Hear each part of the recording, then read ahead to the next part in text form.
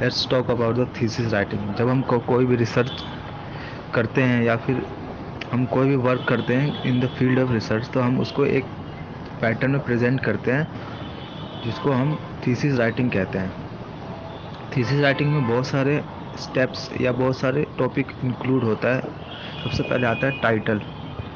Title में क्या होता है, हमें एक जो भी रिसर्च हम कर रहे हैं उसमें एक अट्रैक्टिव टाइटल देना होता है अपने रिसर्च को, जिससे जो भी रीडर्स हैं, जो भी जर्नल्स में छपेगा आपका रिसर्च, तो रीडर्स को वो अट्रैक्ट करे कि वो रीड आउट करे आपको। उसके बाद टाइटल्स के अंदर बहुत सारे एलिमेंट्स आते हैं, जैसे ऑथर। अगर आपने इंडिपेंडेंट वर्क किया है तो आपका नाम आएगा। अगर आप किसी के अंडर वर्क कर रहे हैं तो उसको भी, उसका नाम भी इंक्लूड करते हैं। उसके बाद जो सेकंड स्टेप जो आता है थीसिस राइटिंग होता है इंट्रोडक्शन।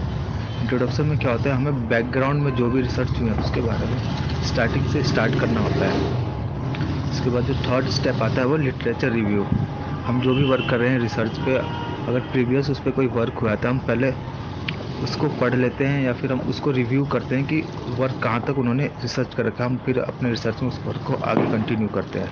इससे इसका फ़ायदा ये होता है कि हमें कुछ केसेस में क्या होता है कि हम सेम रिसर्च जो पहले हो चुके हैं उसको हम रिपीट कर देते हैं, और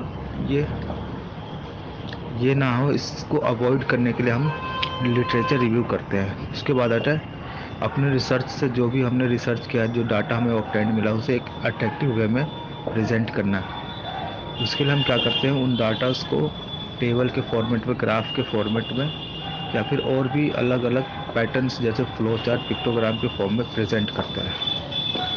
उसके बाद जो भी हमें डाटा मिला उससे हमें कंक्लूजन ड्रॉ करते हैं, या फिर हमें जो डाटा मिला है उसको इवेल्युएट करके हम रिजल्ट विड्रॉ करते हैं कि हमें हमारे रिसर्च से क्या रिजल्ट मिला है। और जो भी रिजल्ट आता है हम उसको मैनिपुलेट नहीं करते, हमें अपने वर्क के साथ ऑनेस्ट रहना पड़ता है। और जो भी वर्क, जो भी अगर आपका एक्सपेक्टेशन था कि ऐसा रिजल्ट आना चाहिए और वो उसके अपोजिट आया है, तो भी हमें वो रिजल्ट में दिखाना होता है। और डिस्कशन में क्या होता है कि हम जितने भी मेथड्स यूज़ करते हैं रिसर्च के लिए, उन मेथड्स को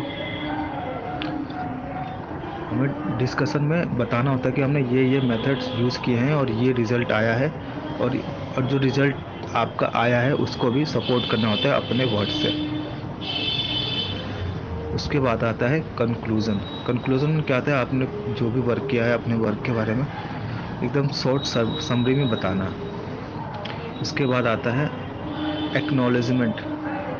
आप अगर रिसर्च इंडिपेंडेंट कर रहे हैं तो आपका किसी और को एक्नॉलेज करने की ज़रूरत नहीं है। लेकिन आप अगर रिसर्च किसी का अंडर कर रहे हैं, या कोई फंडिंग कंपनीज आपको फंड कर रही है, या फिर आप किसी और रिसोर्सेज से डाटा रिव्यू कर रहे हैं या ले रहे हैं, तो उन उन सभी सोर्सेज को आपको अपने वर्क में, अपने रिसर्च वर्क में एक्नॉलेज करना होता है। उसके बाद आता है बिब्लियोग्राफी।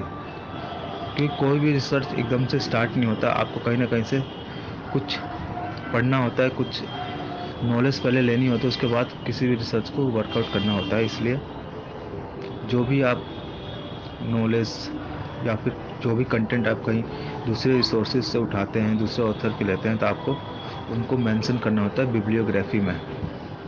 उसके बाद आपने जो भी रिसर्च किया है उसको पब्लिश करने से पहले और भी स्टेप्स होते हैं, जैसे आपको अपने रिसर्च को पेटेंट कराना होता है, कॉपीराइट लेनी होती है, और प्लेगरिज्म भी चेक करना होता है। प्लेगरिज्म चेक करने के लिए बहुत सारे हमारे पास सॉफ्टवेयर अवेलेबल हैं, और कुछ सोसाइटीज़ भी हैं जो आपको प्लेगरिज्म